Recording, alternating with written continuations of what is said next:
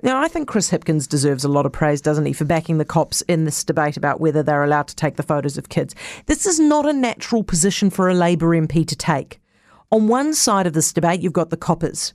The police have been taking thousands of photos of kids who haven't yet committed a crime, but who the police think could well end up committing a crime. And then on the other side, you've got the Office of the Privacy Commissioner and you've got the IPCA, both of whom have slammed the police for doing this unlawfully. You've also got the media writing headlines about the fact that around half those kids were Māori, seemingly, by the looks of things, implying racism amongst the police. I feel like it's more natural for a Labour MP to come down on the side against the coppers, don't you think? Especially given this particular version of the party is the one that's committed to, quote, reducing the prison population through progressive policing. And this is the opposite of progressive policing. I mean, this is just straight old-fashioned policing, just the good old way of doing things.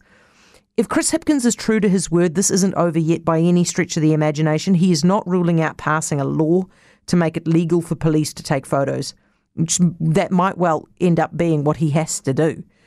That is going to provoke howls of outrage from human rights lovies and the Green Party and the Māori Party, all of whom are really more likely allies of Labour most of the time than not. So again, Chris Hipkins is setting himself up for potentially months, weeks, whatever, of criticism for this. He deserves a lot of praise for doing this, for backing the coppers here, and I'm sure this will be a huge relief to the police. They've had to suffer quite a few years now of working under a police commissioner and under a minister and frankly under a government that hasn't always had their backs. The police commissioner stopped them from pursuing fleeing drivers. He pulled their armed response teams.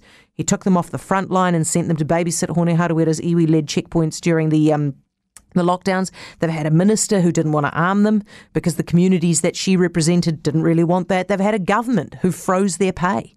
It must feel great for them right now to hear their minister say that he's going to square up to the criticism and make sure that they can do their jobs.